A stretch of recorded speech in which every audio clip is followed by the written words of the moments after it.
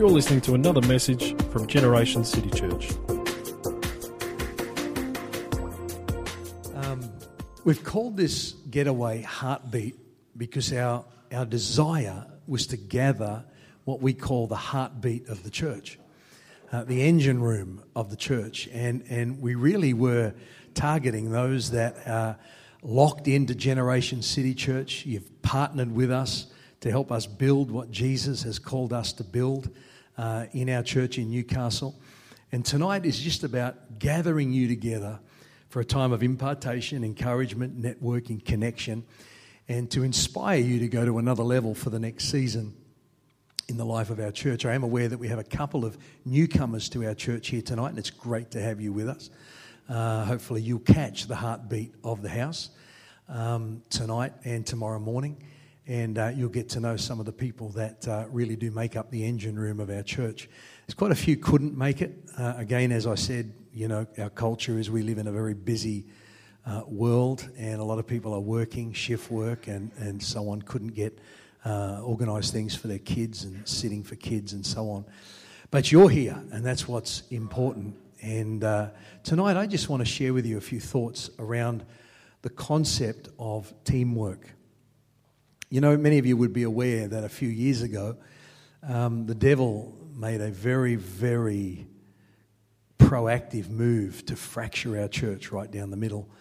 And, you know, it was a very trying time, very challenging time, a time that drove both Margot and I to our knees in the midst of probably one of the most oppressive demonic attacks that we had ever encountered in church life.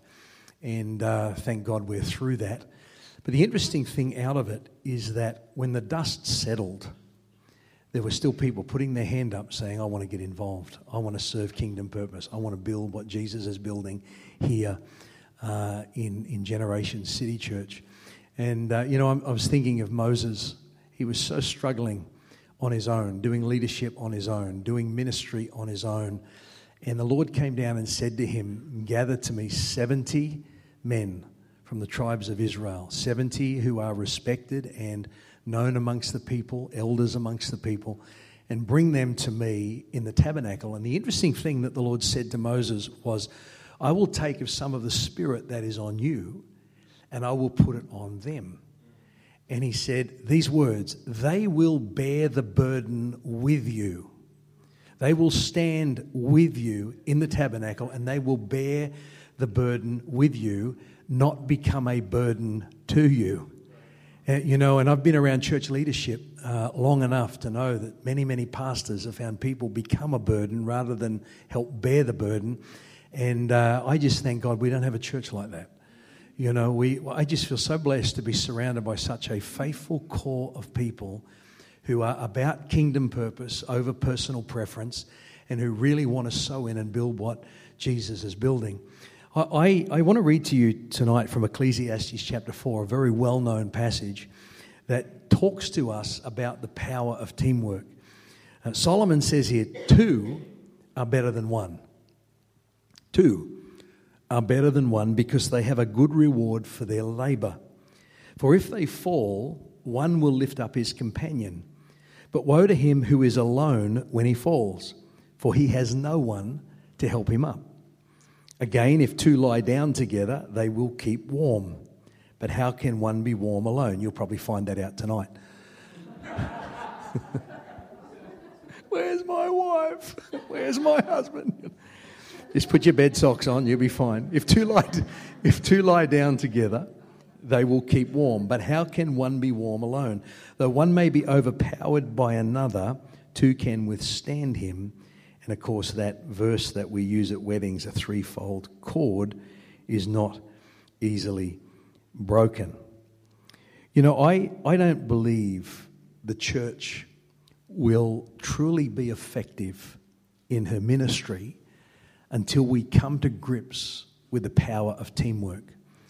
Till we truly come to grips with the fact that we are all meant to play a part, not the whole, but a part, linking arms together, my strengths with your strengths, my gifting with your gifting. That's how the body is called to function. You know, it's interesting. As foolish as the devil is, he's not stupid. Even he and his kingdom operates as a team. When Jesus was challenged by the Pharisees and they began to say that he casts out demons by the power of the devil, he kind of shook his head. He said, "You guys serious?" He said, "Don't you know that a kingdom divided against itself cannot stand? Don't you know that a house that is divided against itself cannot stand?" He said that the devil, you see, operates as an organized team of little demonic entities so that they can forward their cause, push their agenda. So even the devil knows the power of team. And you see, the Lord wants the church to come to the understanding that teamwork is really what it's all about. You know, in Genesis chapter 2, verse 18, we read, "It is not good for man to be alone." Now, I know that's talking about finding Adam a mate, a wife, a partner in life. But you see, there's enough in the Bible for me to know that it's not just about finding a marriage partner. It's not good for man to ever be alone. And that's why in Psalm 68, verse 6, we read, "God sets the solitary, the alone, in families." This is a family tonight. It's the family of God. And if you are single or if you are alone or you're suffering loneliness, his desire and plan is to have you planted in the family of God so that you're a part of a bigger team functioning together. You see, it's in the family unit that we learn responsibility. It's in the family unit that we learn to share. It's in the family unit that we learn to carry the load and help bear the burden for the big picture of the purpose of the family. And in this case, it's the family of God. In Proverbs 18, verse 1, we read that a man who isolates himself rages against all wise judgment. You see, God's plan is for you to function in a team, to not run alone, to not be alone, to not live alone, to do life partnered with somebody who can sharpen you, who can challenge you, who can call you to higher levels and lift you to higher levels. And it's the plan of God to do that. It's the way he's always worked throughout history. You know, he called Moses, but it's interesting, he partnered Moses with his brother Aaron. Remember, Moses had a stammering problem, a stuttering problem. There was something. Moses is going, "You've picked the wrong guy. I can't talk properly." And so he partners him with Aaron. And Aaron, in many cases, becomes the voice, the mouthpiece for Moses. And so the two of them partner together and become an incredible force.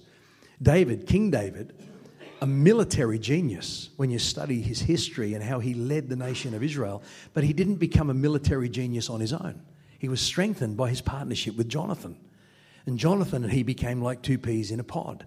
You know, you read through the whole of Scripture and you find that there are so many examples. Jesus trained his disciples in groups. And isn't it interesting? He sent them out in pairs. He didn't send them alone. He paired them up with somebody else because he understands we need each other. You know, two are better than one. Jesus knew that. He understood that. So he sent them out in pairs. He trained them in groups and sent them in pairs. When the people of God teamed up together in Nehemiah chapter 3, one of the most amazing chapters on teamwork in the Bible, Nehemiah chapter 3, they rebuilt the walls of Jerusalem in 52 days. Not 52 years. That's mind-blowing. They didn't have the machinery, the cranes, the excavation equipment that we have today. They just had their hands, their feet, their ropes, their slings, their sickles, their chisels, their hammers, and so on.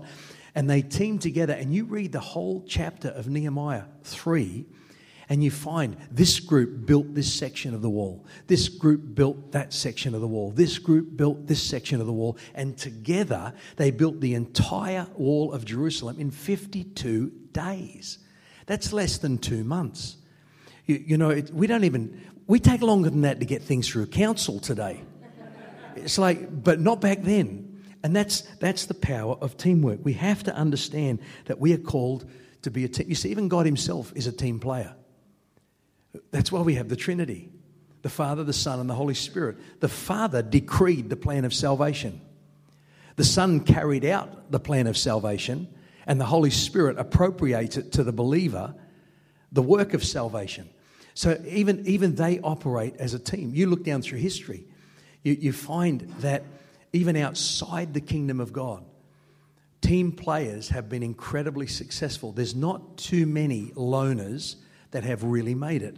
You know, Orville and Wilbur Wright were bicycle mechanics, but they teamed up together and became the first two men to fly. These two guys had something together that neither one of them had on their own. I look at the Vienna Boys Choir, and I'm not overly into that kind of music, but you can't say that they don't have incredible voices. And when you isolate one of those kids and get them to perform, it sounds great. But put them together, you've got a class act. I remember hearing somebody say once, you can whistle a tune, but you can't whistle a symphony. Let that sink in. You can whistle a tune, but you can't whistle a symphony. It takes a team to whistle a symphony. You know the three tenors, the Italian singers, Placido Domingo, Jose Carreras, and Luciano Pavarotti. Great operatic singers in their own right, but put those three tenors together and they sold millions of dollars worth of recordings because that's what team does. Team works really well. I mean, the list could go on. Stan Laurel and Oliver Hardy, Bud Abbott and Lou Costello. You know, the Marx Brothers. You look at these guys. They were teams that were very, very good at what they did. Your and in life is critical to your end in life. Your and, A-N-D, is critical to your end, E-N-D, in life. Who are you doing life with? Who are you doing ministry with? Now, I'm talking to the converted tonight because you're here, because you've partnered with us. You've locked arms with us. You've decided, I'm going to build what Jesus has called this church to build. And I like what I see. I like what I feel. And I'm going to move forward. You know, who is your and in life? You know, there was Paul and Barnabas. There was Peter and John. And I don't say this lightly. There's Marty and Margot. You know, and I believe the reason I'm still standing today over that challenge just a few years back, it almost took me out. And you've heard me share some of this from the platform in you know, the last 2 years, I suppose. I've touched on it and I've talked a little more about it. But, you know, it's been my and in life that has often lifted my head above water. There's times where I've been sinking and I'm going, I can't do this anymore. And Margot just says, get up. You've got it in you. You've got a call of God upon your life. And it's like the stirring, the motivation. You know, who is your and in life? You know, we've got to be people who do life partnered with somebody. You know, there is power in teamwork. In Genesis chapter 11, verse 1 to 8, we read that the people who had multiplied from the Garden of Eden and had begun to spread out, they had become one. They all had one language. They all spoke the same lingo. They were all together. They moved east from where the Garden of Eden was, and they came to Babylonia, and they found this huge flat piece of land. And they began to reason amongst themselves, saying, let's build a city and make ourselves famous. And in the middle of the city, let's build a tower that reaches heaven. It was an idolatrous thing. The tower that reaches heaven was almost like an idol. It was like a temple of some sort. And they began to make bricks. They began to do what happened in Nehemiah chapter 3. They began to partner together. They began to work together. And here's the interesting thing. You read that in Genesis chapter 11, verses 1 through 8. God comes down and checks out what they're doing. And the Lord says an interesting thing. He says, this is what they have endeavored to do because they are of one mind, one heart, one language, one purpose. And because their purpose was an ungodly purpose, the Lord had to scatter it. He had to shut it down. And so he came down, he confused their language and scattered them and broke up the group that was beginning to achieve something really magnificent. And then you develop from there into the nations of the earth and so on with the various language groups. But isn't it interesting? God says what they have purposed to do, now nothing will be impossible to them. I've got to stop this from happening, because he could see the evil intent behind it. But can you imagine if the church got a hold of that kind of a unity, that kind of a grip on, this is what we are called to do, and I'm going to find my place. I'm not going to be jealous of somebody else's place. It's interesting, you know, when they rebuilt the walls of Jerusalem, they didn't go, oh, he got the northern wall where it's nice and warm. Why did we have to get the southern warm in the shade? You know, they just did what it took. It was interesting. We were at Hillsong Conference last week, and Casey Treat, who hasn't been to Hillsong Conference for many, many years, he was talking about being in the ministry, and he was talking about job profiles. And I've always hated job profiles. And he really justified my stand. He got up and he said he's had people come onto his staff and saying, well, what's my job profile? He said, have you written it out for me? He said, I don't need to write it out for you. I can tell you right now, whatever you want, this is your job profile. This is what it is. You ready for it? Yeah, I'm ready. And they get their pen out, ready to go. Whatever it takes. That's your job profile. When you're in the kingdom of God, when you're in the church of God, when you're building the purpose of Jesus, well, it's not demarcation. Well, I don't do that. This is my job over here. We do whatever it takes, no matter where we find ourselves.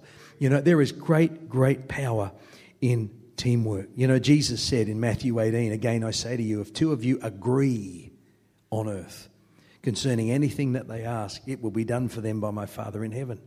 For where 2 or 3 are gathered together in my name, I am there in the midst. There is power in teamwork.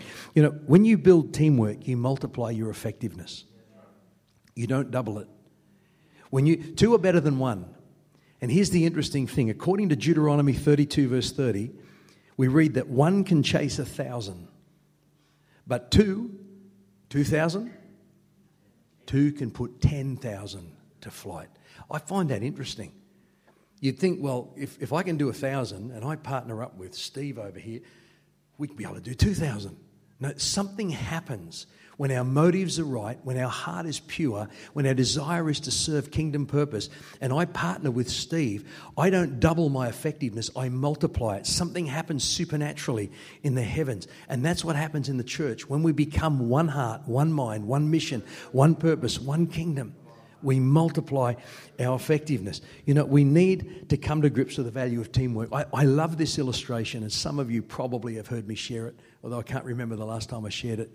First time I saw snow was in Katoomba when we were in Bible college. And I remember standing out in the snow, and little soft white snowflakes were just falling on my face, into my hair. Yes, I had hair. I had hair. And they're falling, and as it's hitting my skin, it's just slowly melting away. Little fluffy, soft snowflakes. No power whatsoever. Fluffy, soft snowflakes. I went to get in my car to go to work that morning because it was on a semester break, and I was working as a cleaner in a local nursing home. And actually, Neil, you might even remember this. You might have already left college. We were looking after Fred and Doris Lancaster's house sitting, and it was during a 2-month semester break, and I got up, walked out into the snow, and I got in my car to go to work, drove off down the hill, came to a T intersection coming down. I'd never been in snow. I didn't know you couldn't drive in snow. I had no idea. I got in my car, going down the hill, put my blinker on, put the brake on, and off we went into the weeds. Straight down, mounted the gutter. Lucky there was nothing coming the other way. Well, probably wouldn't have been because everyone had more sense than me. Wondered why I was the only car on the road. Mounted the gutter and ended up in the bush. And the car stayed there for about 2 or 3 days. And I had to walk back home. And I found out that Katoomba was cut off. Couldn't get in, couldn't get out. How did that happen? Fluffy little powerless snowflakes. You see, on their own, they can do nothing. Put them together, they paralyze a city. That's what can happen in the church. Put us together, we will paralyze a city. Power of teamwork. When we build teamwork, you have a greater chance of going the distance.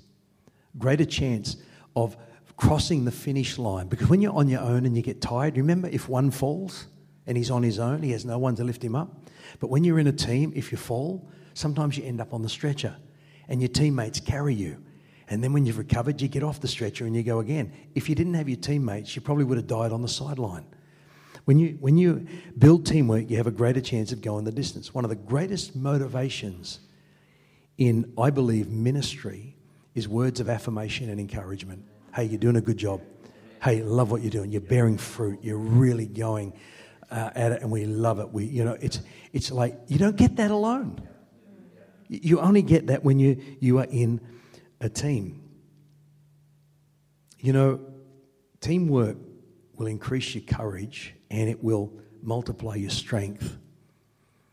but it will protect you from attack. When a lion's after a lamb, he doesn't go for the flock. He looks for the straggler. He looks for the one that's drifted away, the one that's isolated, the one that's on their own. One of my favourite movies, and I've got a few, Braveheart is one of them. The other one is Gladiator with Russell Crowe. I remember the scene when they were first thrust into the arena and they didn't know what was coming through those gates, but all they had was a shield and a sword. And they waited and they waited, and they're all walking around not knowing where they're going. And at the time, they didn't know that Maximus was a general, Caesar's general, and was highly skilled in warfare.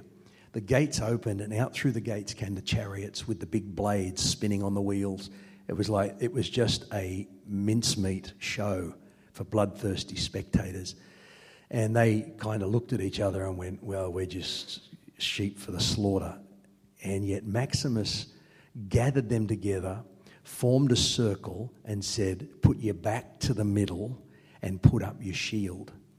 They couldn't guard their back, but the people behind them could. Forming a circle on their own, they would have been mincemeat. And out of there, he began to scream commandments and direction and motivation and stirred them. This is what, and they took out the chariot. Now, I know it was Hollywood. Okay, I understand that. But you get the principle. It was teamwork that did it. It was teamwork that gets us through. When we build teamwork, we increase the fruitfulness of individual giftings. I'm not a big V8 supercar fan, but I do like watching Bathurst. When Bathurst is on, I can't sit there all day and watch it because I'm in church, like you. But when I am there, I can't even sit and watch it, but I like watching it. Bits of it come back, go away, come back, watch it and so on. The thing that fascinates me the most is not watching them go around the track. It's the pit stop. It is mind-blowing what happens in that pit stop. And seconds are critical. And you watch the car, when the winner, I don't know who won the last one. Does anyone know who won the last Bathurst? Craig Lowndes again. I mean, he's won quite a few, hasn't he? Bloke in a car. The interesting thing, the guy who wins, the thing that gets him over that finish line is not just his driving skills. He is absolutely dependent on a pit crew. If that car malfunctions, his driving skills mean zero. They pull into that pit stop, and it amazes me, the car hasn't even stopped rolling and it's airborne. I kind of blink, and when I open my eyes again, and you blink pretty fast, the wheels are already off. It's like zzz, zzz, zzz, off, the new wheels are on. And not only that, in less than 30 seconds, they change brake pads. It take me a week to change brake pads on my car. Take me a day to get the wheel off. But I look at that, and seconds mean everything. And it's like they refuel the car, they change the wheels, they wipe the windscreen, they do sometimes even change drivers, and then bang, they're gone. And it all happens in less than 30 seconds. It's mind-blowing. There's power in teamwork. And teamwork alone in the church is not quite enough. There's got to be a unified heart. I want to show you something. In Philippians chapter 2, verse 20 and 21, Paul says an interesting thing. He says to the church in Philippi, I'm about to send Timothy to you. And then he says this, I have no one else like Timothy who genuinely cares for your welfare. All the others care only for themselves and their personal affairs, and not for what matters to Jesus Christ. Who were all the others? It was obviously other Christian ministers. It was other Christ followers. It was other people who were aspiring to the ministry. And Paul says that, they want to serve God and they talk like they want to serve God, but I really don't have anybody who is as like-minded than I do in Timothy. And I want to send Timothy to you. But then he goes on and he says, I want to send Epaphroditus to you. Actually, it's interesting with Steve McCrindle here. His dad, David, was with us in 2007. It was the first time he came with us.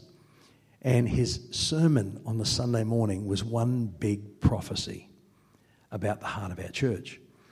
And in 2007, he said, and I've written some of these things down, God is raising up a people who will impact the broken, the lonely, the hurting, the homeless, the destitute people of our city. Now, I've said this before. Don't just think broken people are the people with the backside out of their pants. There's a lot of broken people wearing suits. We've had an experience recently, and I'm not going to go into details for the sake of protecting dignity, but somebody that's had connection with our church that is a professional is so broken, and they're walking a journey at the moment, and you would not even know.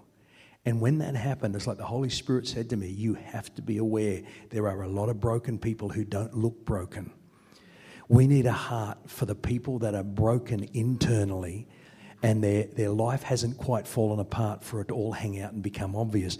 But David McCrindle went on and said, those who carry the compassion of Jesus will receive an empowerment from Jesus for miraculous kingdom expression. I believe we are living in those days today as a church. You visit Hope Cafe, there's a lot of smashed up people coming in every Thursday night, lost their way. But the interesting thing is they're starting to trickle more and more into church on Sunday. They're making comments. It's great. Janice here tonight, and unfortunately Gary was unable to be with us tonight. They're hearing, and Jono hears all the time, people are just saying there's something about this church. We feel safe here. It's interesting. It's been prophesied over us that we would be a safe house. We feel safe here. You people are the real deal. These are the kinds of comments we're getting. There's something in this place that is just drawing, and Mary is a part of that team as well. So you've probably heard many of those same comments. And people are starting to come through the door. We're starting to see our church impact more and more of the broken. Now, not everybody's called to minister to the drug addict, the street person. It takes a unique kind of person. But this is where teamwork comes into play. You know, we've got a great team who never leave the kitchen. It's just the way it works. But that kitchen crew is needed. It's like, oh, we can't give you a meal tonight, but hey, we're happy to hear your story. It's like, no, as they're hearing the story, someone's putting a meal in front of them. And values being put on them. And and I saw the meal last night. Tyler's here. Tyler's working in our kitchen right now. And this guy's got a chef background. So I can just see the menu going to a whole new level for Hope Cafe. But I walked in and there's this big pot of stuff on the stove and I thought, that looks fantastic. That's dinner. No, that's just the gravy. It's like, that's just the gravy? And then I saw photos of it on Facebook. It was like, but it's just amazing. And we are really touching and hitting the broken. But in order for us to be a church, I'm starting to get a little bit off track here, but let me say this. If you're an usher here tonight and somebody says to you, what do you do in the church? Don't say, I'm an usher. Say, I put value on people. Because that's what we're doing. Oh, what do you do? I make the tea and coffee for Sunday morning after church. No. You put value on people. You see, all the things behind the scenes all go together. For those that are on the front line, when the soldiers go to war, they don't supply their own ammunition. It's shipped into them, and they need those trucks. They need those guys. They need those people back home doing all that so they can keep fighting on the front line. The people that are out there really ministering to the down and out and the broken need everybody behind the scenes. We set the stage up. But to be a person who really effectively becomes a team player, I believe you need the spirit of Epaphroditus. Paul said, I want to send Timothy to you, but in the meantime, I'm going to send Epaphroditus. It's all in Philippians chapter 2, verses 19 through to verse 30. I'm going to send Epaphroditus. And then Paul says this about Epaphroditus. He says he is a true brother. Then he goes on and says Epaphroditus is a faithful worker. And then he says, and he's also a courageous soldier. That's a true team player. Are you a true brother tonight? Are you a true sister tonight. You see, Paul didn't commend Epaphroditus because he had friends in the church. Paul didn't commend Epaphroditus because he went to church regularly. He commended him because he was a true brother. He treated the church as his family.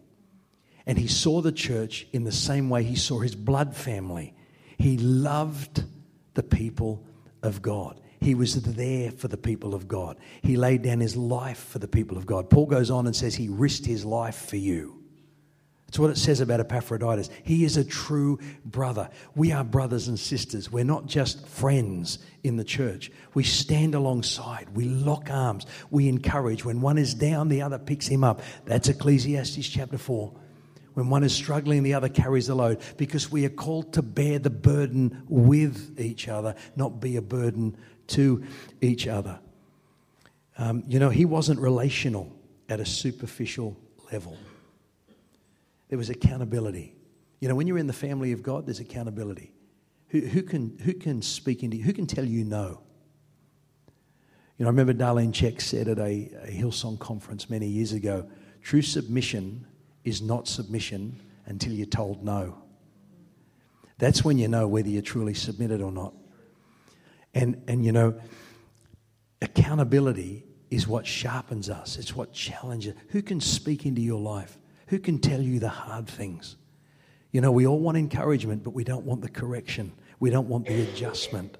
We don't want to be realigned and tweaked and fine-tuned. But when you're a true brother in the family of God, you allow people to challenge you with a spirit of love, and we carry responsibility.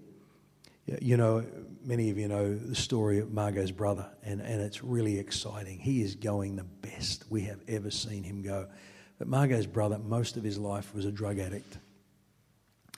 And, we have walked a major journey. And I know he shared some of his story even at Hope Cafe and so on. So I don't believe I'm speaking out of school, but he's been in psychiatric institutions, because of his psychotic behaviour as a result of drugs. And, we have taken him into our home for extended seasons, fed him, paid bills, got him out of holes. And I look at it over the years. We've probably spent thousands of dollars on him, and we will never get that back. But you know what? I don't care, because he's family. You do that for family. That's the kind of spirit we need in the church. And, the greatest blessing for me is not him coming and saying, oh, look, I've got a check for you. Remember all that, the greatest blessing is when he looks at me and he's going really well. We had a week off a couple of weeks ago, and we visited his church in Danilba Bay. He goes to a little Baptist church, and it was great to sit next to him in the church. And he's just going great guns. But you see, that's what family does. That's what a true brother does. There's no strings attached. It's just, you just do what you got to do. So he was a true brother. Paul said Epaphroditus was a faithful worker. He wasn't just a hard worker. He was a faithful worker. You see, you can turn up and work hard, but that's the only time you ever turn up. We never see you again. Now, that's not the case in this room, I know. But don't just be a hard worker. Be a faithful worker. Be a dependable worker. Be a flexible worker. Be a consistent worker. It's... Matthew chapter 5 verse 37 says, let your yes be yes and your no be no. It's an ungodly character trait to make a commitment and not follow through.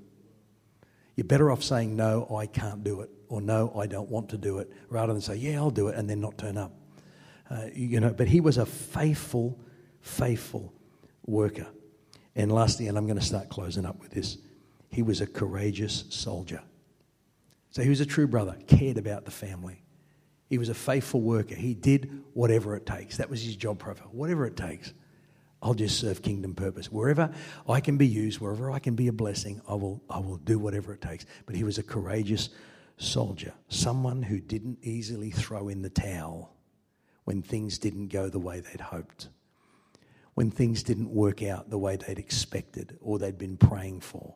They didn't let offense get into their heart and derail their destiny. And at the moment, some of you are involved in it. Our Sunday night service, we're working through John Bevere's Bait of Satan again.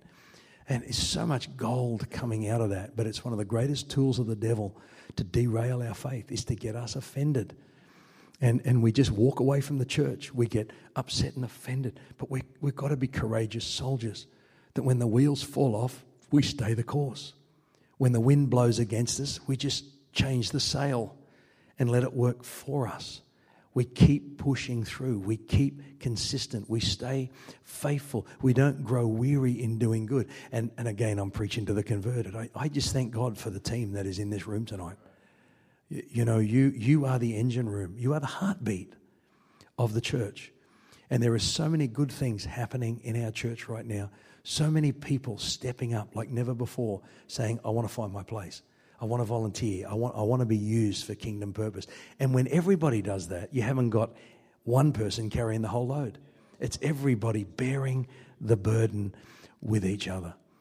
I just wanted to encourage you with that tonight. And you know, if you're here tonight and you are new to the church and you've come along, that's the kind of heart that I have, is to see people find their place. You know, I'm not going to try to embarrass you, Tyler, but Tyler's relatively new to the church. Young man, how old are you, Tyler?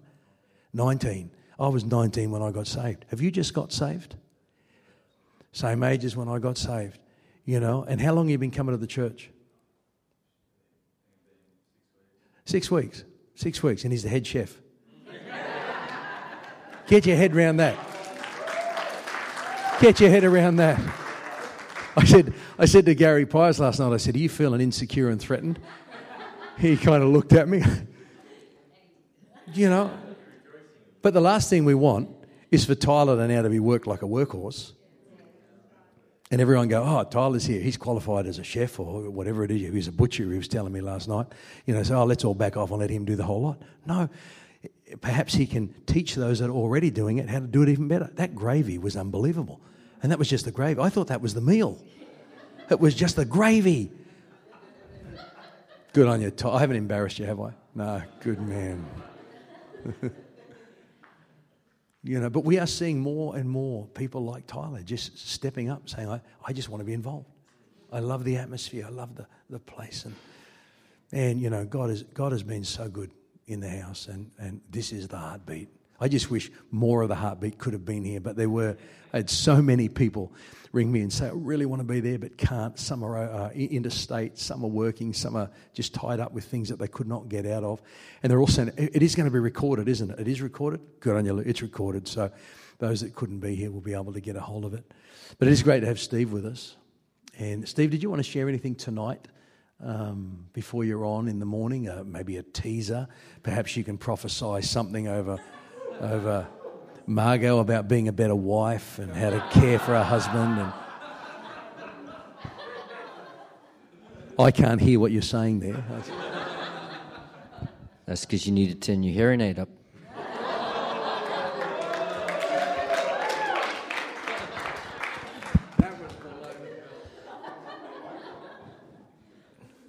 How you doing? Good. You want me to leave now, don't you? Wasn't that excellent? Seriously, I was sitting there getting fed. I just love the fact that if you've got a heart to learn and a heart to hear from God, you can learn and hear God through anyone. God is speaking all the time, isn't he? And one really simple thought which came to me in my room before, and I really feel it ties in. And this whole thing of teamwork, together, we can really do so much more. And it's not about walking alone. My dad's always said that isolation breeds error. Anyone walking alone, interpreting the Bible alone, serving alone, doing alone, it doesn't work. And if we're not careful when we think about the mission of the church and building the church, aren't you glad that Jesus builds his church and we don't have to? You know, he's been highlighting to me recently, it talks about the fact that we are co-laborers in Christ, co-workers. And if you think about any building site, you've got one builder, and you've got a bunch of tradespeople, labourers, you've got a bunch of people, and they don't say, oh, I want the wall here, oh, I want the toilet there. No, I don't want that, I'm going to change it. No, there are plans. There's a builder that says, this is what we're doing. And if you're on the site, you're on the site to build according to the plans, but you're not actually building, you're co-labouring under a builder. There is not multiple builders of the kingdom of God or the church of God in this room. Pastor Marty, Pastor Margot, you're not the builders. That's great. Because he says, I've already got blueprints and plans. And that's what Jesus said in the prayer. Let your kingdom come, let your will be done. Okay, we're following your plan. And what the Holy Spirit spoke to me in the room, and I just really feel this plays in because you guys are coming up to a time of acceleration as a church. There's going to be some things that shift and changes, and God's been speaking to me about some things to do with patterns and paradigms and some different things which I'll speak on Sunday morning to the church.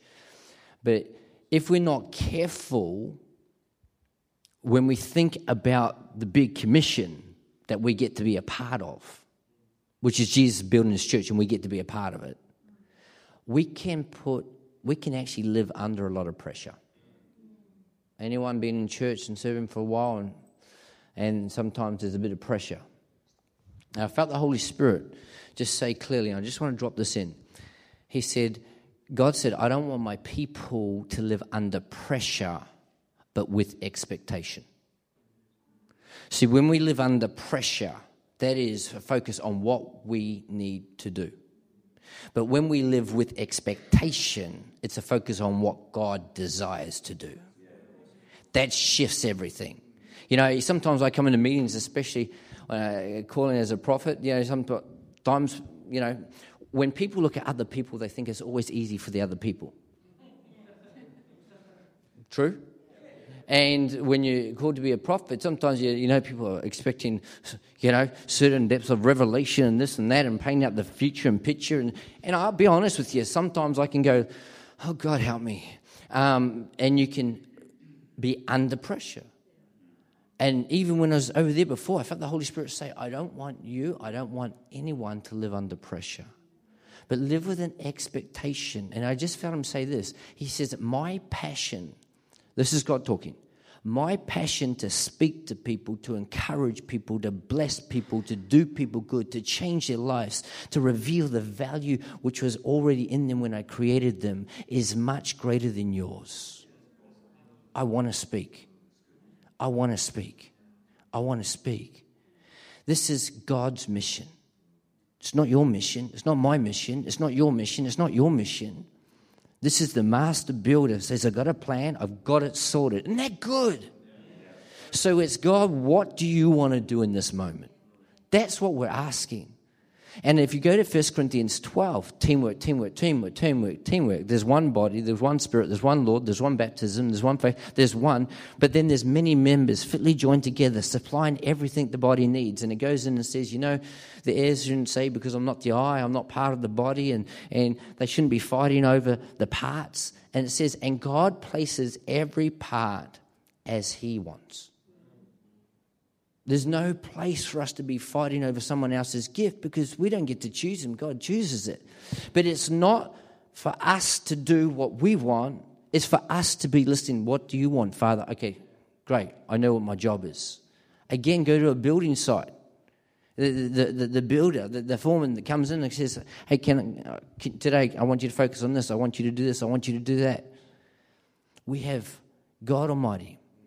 And I want to tell you, he's building this church. Let me declare something really, really loud.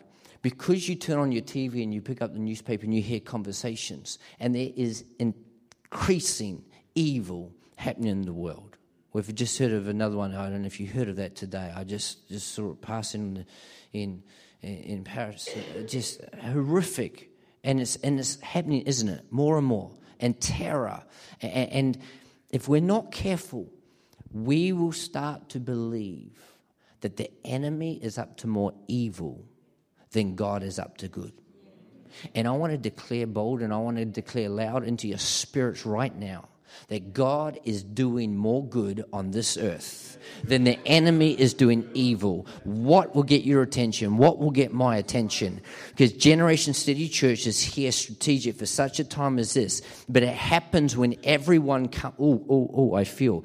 This is God's mission. What is submission? Submission. Coming under another mission. God's mission. He goes, I've got a mission. I've got a plan. He even says in Jeremiah, don't you know the plans I've got I've got plans. I've got plans. God is not as interested in our plans as he is interested in whether or not we're interested in doing his plans. He is to hear, let him hear what the Spirit is saying to the church right now. God is doing things. God is building things. And he extends an invitation to you and I. Do you want to be on my team? It's not just Generation City Church team. It's my team. It's my team, because he plants people. He plants people. And I praise God for the church down the road and the church around the corner and the church across the town. We're all part of the body of Christ. God is building his church. You've got your distinctive. You've got your unique. Like 3 children in one family can be unique, but they've all got the same DNA. We've got the DNA of a heavenly Father, and God is building his church. And we get to be a part of it. We get to be a part of it. But this is what I want to just leave you with just this little bit tonight. God doesn't want us living under pressure. Or what do I say? How do we do this? What's going to happen?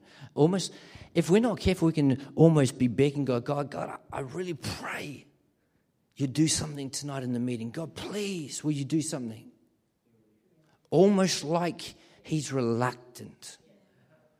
He wants to say to you, I'm much more willing than you are. I'm much more ready than you are. I am yearning. It is my will that none should perish. I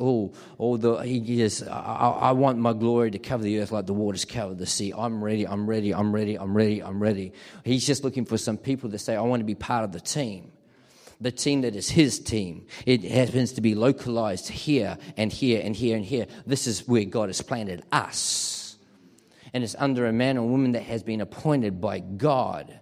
And their primary responsibility is to hear, God, what do you want us to do? And to keep in step with the Spirit. Your primary responsibility is to hear from God and keep in step with the Spirit. I love Galatians 5:25. Those that live by the Spirit must keep in step, keep in step, keep in step. God can change his mind if he wants. I just feel the Holy Spirit just stopped me right then. Some of us have the thought that God speaks, it's set, and leave. But then when we are in church life, sometimes things change and things shift and things stop and things change. And we get all this. I thought we were going this way. Allow God the right to change his mind. Hold on to God tightly and everything else lightly. I heard someone say recently the story of when Abraham got told to, God said, I want you to take your son, your only son, the son you love. I want you to take him up, I want you to sacrifice him. Is that what God said? That's what God said, yeah? And when he went up there, just when he was about to kill him, lifted the knife, and God said, stop, don't kill him. What would have happened? If Abraham goes, hang on, that obviously can't be God because God's already told me what to do. I have to do what God told me to do. Imagine the tragedy if Abraham had carried through because God had told him to do something and he hadn't allowed God the right to change his mind because God's sovereign. I just want to encourage you on this journey. On this journey, don't get derailed by change. I didn't intend to go here, but the Spirit of God is just, there's some people in this room right now, this is a word of prevention. My dad's always said prevention's better than cure. Don't get derailed by change. Don't place your greatest trust in a set course, but in the God who's directing our steps and that we can keep in step with. There's something about some set courses that would change, and when there's a little bit too much hanging on to some set courses. Allow God to change things along the way. Is that cool? God is doing some good things. God is doing some good things. Tomorrow morning, looking forward to that. I've got one phrase I want to say over and over again. We're going to open the Word of God, and I want to drop it into your spirit, and it's going to do you good. And it's this phrase. I'm going to show you from the Word of God. It's the one always matters. The one always matters. As you look in your church, as you look in those people coming in through the community, sometimes we can be so focused as a church on crowds, on groups, on meetings. The one always matters. Always matters. And we're going to lean into that tomorrow. So looking forward to hanging out with you guys, having supper, having times with you. And throughout that time, if we're talking, hey, if you don't mind, I might sometimes say, hey, can I just pray for you? And I just want to pray and bless you. It doesn't have to be in a meeting. Is that okay? I just want to do you good. And God bless you. Terrific. I believe there are some things organised. We've got supper, but in this room, I think the men are going to get into their Speedos and play Twister. So I do believe there are some activities. Is that what you arranged, Shelley? Was that the... Oh, okay. I don't think the men will be in their Speedos. If they are, I won't be in here, believe me. So, Jono, did you have anything you wanted to... what will happen from here? What's happening with supper? You can do that? Okay, great.